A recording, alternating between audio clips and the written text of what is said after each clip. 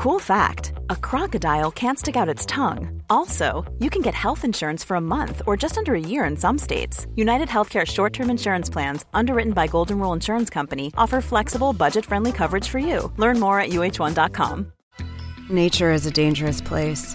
On Monsters Inside Me, the podcast, listen to the life-or-death experiences of people who have survived animal attacks, natural disasters, and deadly parasites alike.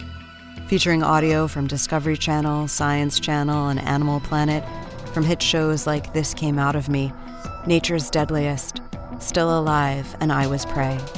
Listen to Monsters Inside Me wherever you get your podcasts. Just a heads up before we begin, this episode contains references to ghosts, demons, and a grisly mass murder. Listen with care. It's November 1974. A dog is howling somewhere in the neighborhood. A man makes a 911 call to the Suffolk County Police Department. Something's gone horribly wrong in Amityville. The man is panicked. He sounds like he's seen a ghost. Moments later, police arrive at a Dutch colonial house on 112 Ocean Avenue in the quiet suburb of Amityville. Amityville is a small, affluent town in Long Island, New York. And on this night, it's darker than usual outside. Pitch black, some said. It's still inside the house. 6 members of a suburban New York family have been found shot to death in their beds. It appears that all of them were murdered while asleep. Police investigating the case say they have no suspect, no weapon, and no leads. There's one major question about this crime which still hasn't been answered, the question of motive. And then we found out it was the DeFeo family. The father, the mother.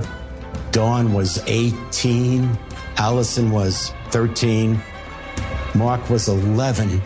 And John, the youngest one, was 9. His whole life was taken away. The victims have been identified as members of the DeFeo family. Rick Osuna is an author. He wrote a book called The Night the DeFeos Died. You had a drove of uniformed police and detectives going through the house, taking pictures, and so forth.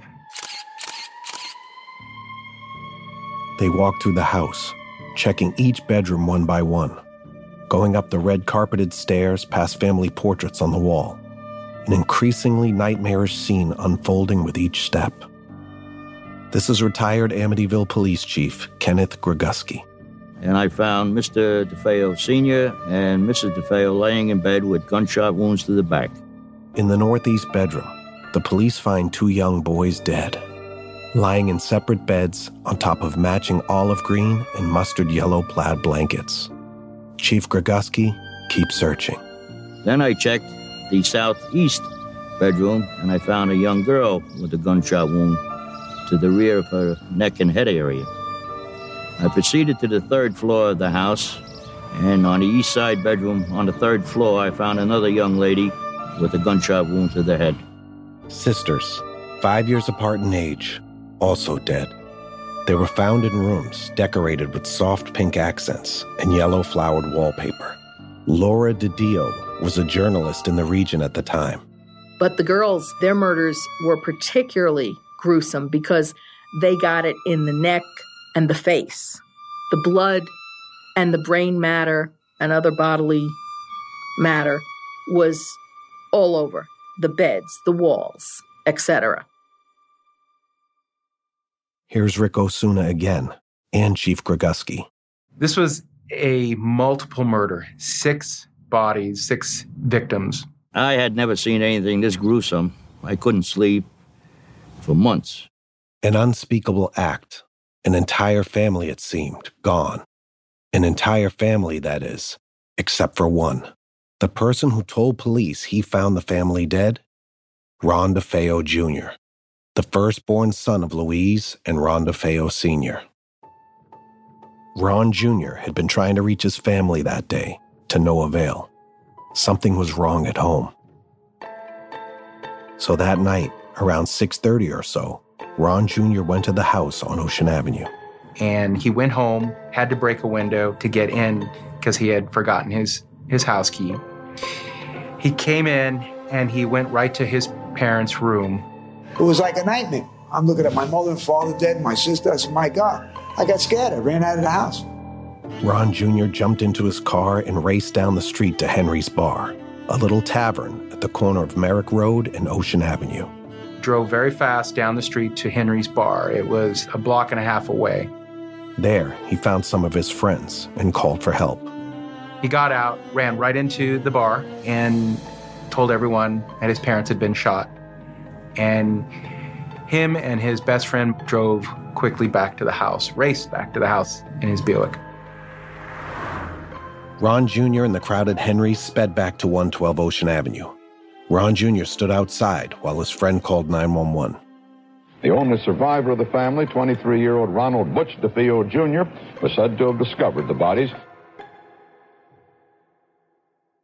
Soon, word about the DeFeo murders got out and shocked the town of Amityville. And you've more than likely heard something about this story, but not in the way we're going to tell you about it on this podcast. Here's Paula Uriburo. She grew up in Amityville. Until the murders happened, Amityville was just another town. And then this horrible thing happened. And now it lives with this shadow hanging over it. People, if you say Amityville, they immediately think Amityville Horror, which is not what any of the people who live there want it to be known for. In the nearly 50 years since the murders, this grisly tale has taken on a life of its own. It's been turned into movies, books, and TV shows. And since this fateful night, some have reported the house is possessed, that there's some kind of paranormal activity at 112 Ocean Avenue. This is Joel Martin, a radio host. Before you know it, people are talking about this house allegedly being haunted. The story got bigger and more embellished and more fantastical, if you will. They claim that some black slime is oozing out of the walls. The toilet bowl has filled up with black slime. From mind reading to ESP to ghost flying to levitating to doors flying off hinges to demons. Some believe it's not just the haunted nature of the house that caused the murders way back in 1974. They say the house remains haunted, even to this day. In fact, you can drive to the house right now if you want. It still stands on Ocean Avenue. Here's Paula. They put up a fence. They changed the address to try to fool people or to hide the fact that this was now the Amityville Horror House, not because of the murders that had taken place, but because of the subsequent book and the movies that came out hyping this whole idea of, this supernatural whatever. So it still persists to this day. Here's writer Rick Osuna again. And the sad point is, you don't need supernatural, you don't need demons and ghosts, and you don't need bleeding walls or black toilets. The story, the true Amityville story, is horrific. It's a dark story. It's scarier than two Amityvilles combined. What really happened that fateful night? Who took the lives of this innocent family and rocked a town to its core? And are the ghosts of the departed DeFeo still present in that house? That's what we're here to find out. Because we all know in life and in death, there are no coincidences. From HLN, this is Very Scary People, the Amityville Murders. I'm your host, Donnie Wahlberg. Yep, I'm the guy from New Kids on the Block. I'm also an actor and a producer. You might also know me from the Saw series about the Jigsaw Killer or The Sixth Sense. And now on this podcast, we're going to dive deep into the mysterious and complicated story of the Amityville murders and what, if anything, those murders left behind. This is episode 1, Small Town Murder.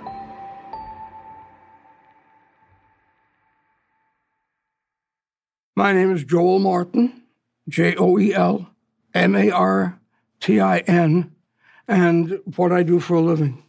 My mother says not much. My resume says broadcasting, talk show host on radio and TV. Joel Martin's not just any radio and TV host. He had a show at WBAB about ghosts, death, and the paranormal. The paranormal came to me a couple of years before the Amityville Horror story. But in 1974, he worked for the wire service, United Press International. He was a stringer, basically taking reporting assignments on Long Island. It was one of his first jobs in journalism. Joel was young and getting his feet wet, but he was a Brooklyn kid, used to seeing some pretty dark stuff like burglaries and murders. There wasn't a lot that could shock him. Let's go back to the middle of the night, on November 13th, 1974, when Joel's phone rang. It was his editor calling. And she says, "Martin?" I said, "Yes, can I help you?" It was in the newsroom at the radio station, my office. She says, "Hurry, get to 112 Ocean Avenue in Amityville. That's near you. You're the closest reporter we have. Get there and quick. There's been a mass murder." A mass murder in Amityville. Population 9,700. Joel could hardly believe it, but he and his producer got in the car and sped over. Already, neighbors were gathered outside the Ocean Avenue house. Police cars lined the street. And there were lights, big spotlights, brighter than anything I'm used to being on television even. And the crowd is very quiet. I've never seen a crowd that quiet. It was unbelievable. For me, it was upsetting. Joel and his producer stood across from the big gray Dutch colonial house, joining the growing crowd of people, trying to piece together what happened, trying to understand what could have possibly happened on such an idyllic street, such an idyllic town. Was a killer on the loose? The scene was surreal, and it was morbid at the same time.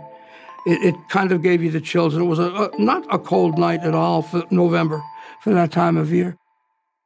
There was a lot Joel couldn't understand, but he knew one thing for sure. This was an assignment unlike any other. The story was just horrible. It was a horrible story for Long Island. And while I'm standing there, we're just watching bodies come out and cameras going off and police and officials and vehicles and lights. One by one, police carried out the bodies on stretchers. Joel counted them. 1, 2, 3, 4, 5, 6 bodies in all. Each body was on a tarp. It was covered, of course, and it was on like a kind of a stretcher or a gurney. And one of the little boys accidentally, the victims, fell off. And I saw the little boy fall off, and everybody goes, "Oh," and they gasp. Joel got a good look. It was one of the DeFeo sons, a young kid, not even a teenager. And I looked at him, and I'm looking to see it. I can see the gunshot wound. You could see it in his head. Somehow, Joel snuck around to the side of the house and peered inside. A flurry of police officers. He needed answers. So with his tape recorder in hand, Joel went from neighbor to neighbor looking for a lead. And they point me to a house just nearby, and the lady, an elderly woman was living there, and she heard the DeFeos, that's the family who was murdered, she heard their dog. The dog, she said, was howling in the middle of the night. Joel took fastidious notes. Oh, crying like that. And I asked her, what time? She said, sometime around 3 a.m. because I was up or it woke me up or whatever. And she says, between 3 and 3:30, I hear it barking. And then Joel found a crowd of young neighborhood boys to talk to. He asked them about Ron Jr. I said, what happened to the sole surviving son? The teenagers responded without any hesitation. They said, he's a blank nut. He's a bully. He smokes, he drinks, and they don't mean tobacco, marijuana. And he does all kinds of drugs, and he gets crazy, and he's got a horrible temper, and the kids are scared of him. The kids were confident. Something was definitely up with Ron DeFeo Jr. Joel did more reporting, then called it a night and headed home. At the door, he was greeted by his new pet kitten. And she was so cute, and I petted her. I petted her about 3 times, I think. I just pet like that. And all of a sudden, she looks at me and goes, ah! She makes a little noise like this, ah! Her head goes over, and she died in my hands. To Joel, the death of his new kitten, the same night as the DeFeo massacre, seemed like a very bad omen. I don't know but I hope it was a coincidence. It was strange. Like I said, the way I see it, there are no coincidences.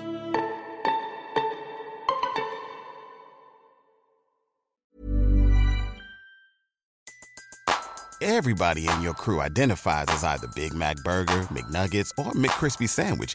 But you're the Filet-O-Fish Sandwich all day. That crispy fish, that savory tartar sauce, that melty cheese, that pillowy bun. Yeah, you get it. Every time. And if you love the Filet-O-Fish, right now you can catch two of the classics you love for just $6. Limited time only. Price and participation may vary. Cannot be combined with any other offer. Single item at regular price. Ba-da-ba-ba-ba. Nature is a dangerous place.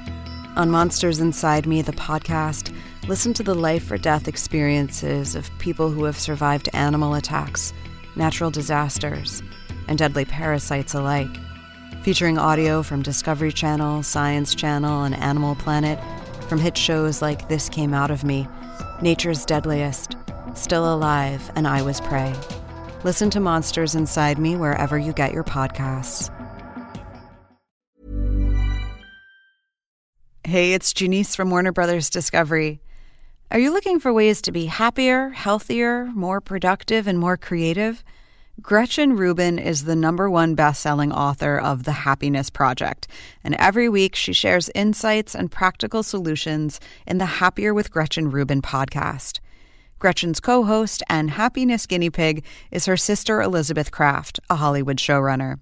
Join Gretchen and Elizabeth as they reveal fresh insights from cutting-edge science, ancient wisdom, pop culture, and their own experiences about cultivating happiness and good habits. Every week, they offer a manageable try-this-at-home tip you can use to boost your happiness without spending a lot of time, energy, or money. Suggestions such as follow the 1-minute rule, choose a one-word theme for your year, or design your summer. They also feature segments like Know Yourself Better, where they discuss questions like, are you an overbuyer or an underbuyer, a morning person or a night person, abundance lover or simplicity lover? And every episode includes a happiness hack, a quick, easy shortcut to more happiness. Listen and follow Happier with Gretchen Rubin, an Odyssey podcast, available now for free on the Odyssey app and wherever you get your podcasts. Let's pause for a moment and consider the scene of the crime. In the 1970s, Amityville was not the kind of place where you'd expect to encounter a mass murder.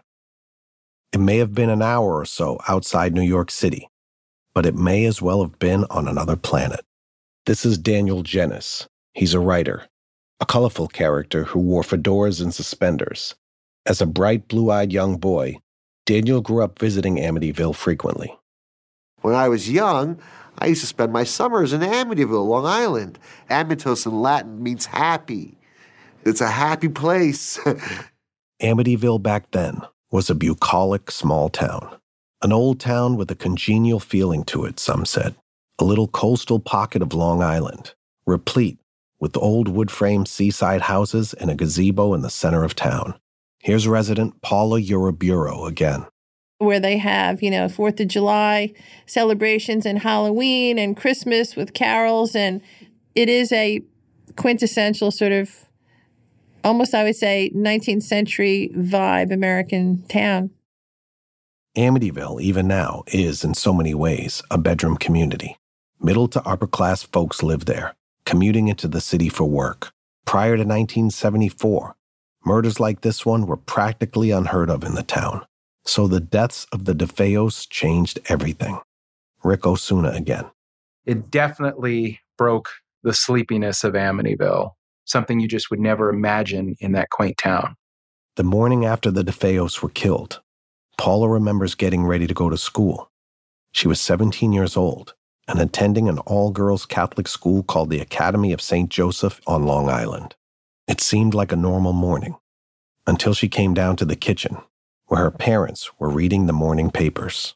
My parents used to get the Daily News and the Long Island Press, and my mother said, the DeFeo family was murdered. And I said, what? What are you talking about? She said, look. And I looked at the headline from the night before, and then you see the pictures of the family, the pictures they could get a hold of in that short amount of time, and the pictures of the house with the crime tape around it.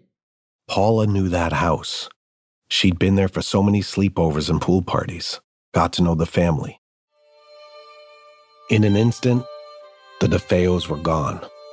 The parents, Ron Sr. and Louise, and 4 of their kids, Dawn, Allison, Mark, and John Matthew.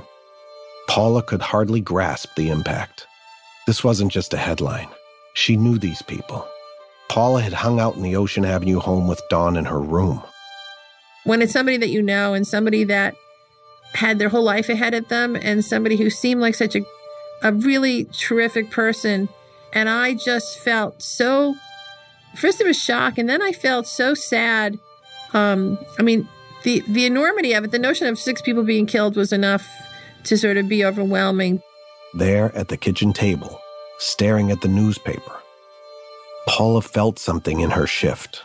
You suddenly have this sense of your own mortality. You feel like, well, I guess I could die then. You know, you think you're invincible, but that's not the case. And that was that overwhelming feeling I had that morning, and it was just so sad. It was a shock to the system, to the entire ecosystem of the town and the community that made Amityville, Amityville.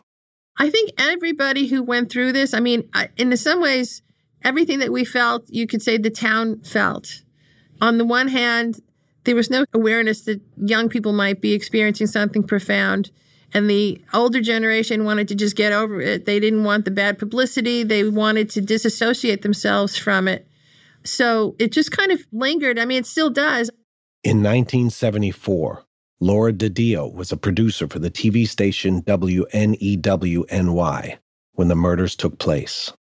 So that was huge news. And it was covered by every media outlet on the island and also in the city. So all the television stations, in fact, in the tri-state area. It was front page news, on the Daily News, the New York Times, etc. And after the murders, in the weeks that followed, Laura said the house was swarming with people, outside on the lawn and across the street. It was hard to even imagine something so gruesome happening in a house like 112 Ocean Avenue. It was stately, with big windows facing the road and a fountain out front. But also, it was kind of fancy. 3 stories, 5 bedrooms, and a huge basement. You saw this beautiful house in such a wonderful setting. You've got a 3-story Dutch colonial. It's got beautiful grounds. It's got a boathouse, an outdoor in-ground swimming pool. It's got a boat dock that backs right up to what they call in Amityville the canal, but is actually the Amityville River. Inside the house, the rooms were each distinguished by different patterned wallpaper, depicting flowers, polka dots, buildings. Yellow carpeted stairs led down to the large basement where the kids would hang out and play a game of pool. Majestic oil paintings of each family member hung along the staircase that led to the 2nd floor. Paula Uriburu was friends with the eldest daughter killed, Dawn DeFeo. One time when they were hanging out, Paula remembers Dawn talking to her about the oil paintings. Apparently, Dawn's father, Ron Sr., really wanted to prominently display them in the home. He was insisting they have these sort of portraits like this as some sort of 19th century Gilded Age family.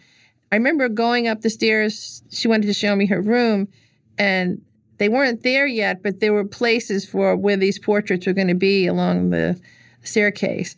Now, the portraits memorialized the DeFeo family as investigators and coroners went about their work in the house. The DeFeos were gone, and according to Laura DiDio, the whole thing was unthinkable. That against this pastoral scene, there would be such a horrific act, as would be the unthinkable media frenzy that followed.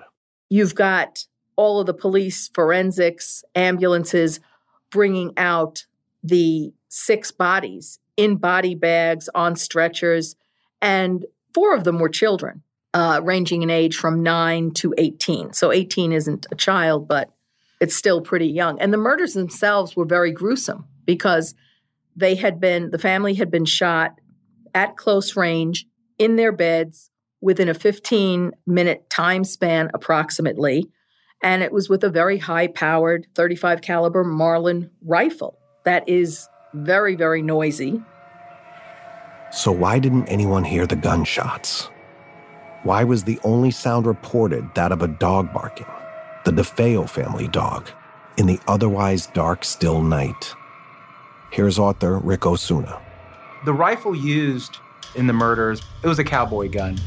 It was a Marlin rifle, .35 caliber. One shot of that gun, even if it was in the house, would have woken half the street, let alone all the gunshots that it took to kill 6 people. So originally, one of the fascinating aspects of the story was nobody heard the gun. Nobody heard the rifle shots. How could a cowboy gun that loud not have woken anybody up?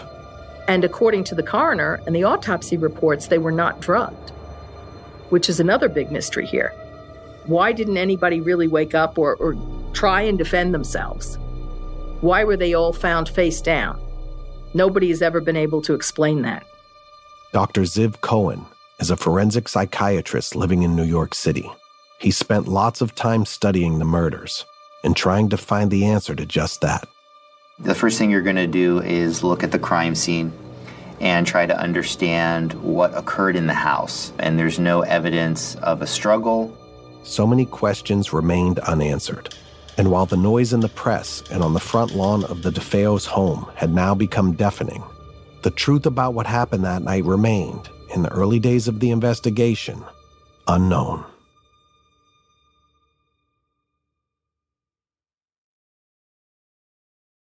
In the days that followed the mass murder, police detectives scoured the town, examining evidence, looking for answers, suspects. A web of conspiracy, lies, and secrets would soon be woven in and around the Ocean Avenue house. It would invite all kinds of theories about the murders in a haunted house that still persists today. Walls oozing with slime, cold breezes wafting throughout the house, a spate of people who died from heart attacks, who were in some way, shape, or form connected to the DeFeo house. Here's radio host Joel Martin. Now, I know it's all a coincidence. People are always dying of heart attacks. But when you do the statistical probabilities of so many people dying around that story, it's pretty scary. There are many more than that. People would come to know Amityville as a home to a haunted house with a dark past. But in the early days of the investigation, no one thought of the house as being haunted. And no one knew who killed the DeFeos on November 13th, 1974, or why. Ron Jr. survived. So how did he get so lucky? How does anyone get so lucky? These questions still keep Joel Martin up at night. Everything is supposed to be a coincidence, but sometimes you really wonder, and this confluence of things that come together, how's that possible? And we don't know. The answer is we just don't know. Or do we? Next up on Very Scary People. It was one of Long Island's most chilling crimes. 6 members of the DeFeo family shot to death in their Amityville home. A picture-perfect family with a violent secret. On the face of it, this is a family that is very good at keeping up appearances. Mob affiliations and wiretaps. Folks in Amityville knew from the bragging from the father that there was mob connections. Terror that led up to the murders. We were all like animals, like a dog on a leash, everybody in that house. Nobody could be free. The police investigation that would uncover a haunting lead, and how the murders of the DeFeos left behind a horrifying legacy. Everything points to one thing, that house was infested by something that comes from the bowels of the earth. Very Scary People, The Amityville Murders, is hosted by me, Donnie Wahlberg. It's a production of HLN in collaboration with Neon Hum Media and is based on an original series created by CNN executive producer Nancy Duffy. At CNN, our senior producer is Sabina Ryman. Our producer is Allison O'Brien, and our executive producer is Abby Fentress Swanson. Alexander McCall leads audience strategy for our show, and Jameis Andrist designed our artwork. From Neon Hum Media, our executive producer is Jonathan Hirsch. Kate Mishkin is our producer, and our associate producers are Chloe Chobel and Navani Otero. Our editor is Stephanie Serrano. Samantha Allison is our production manager. Sam Baer and Josh Harn are our mix engineers. Theme and original music composed by Asha Ivanovich. Additional music came from Blue Dot Sessions and Epidemic Sound. Special thanks to Tara Lawrence, Michael Reyes, Courtney Coop, Tamika Balance-Kalasny, Ashley Lusk, Robert Mathers, Christian DeChateau, Lisa Namaro, and John Dianora.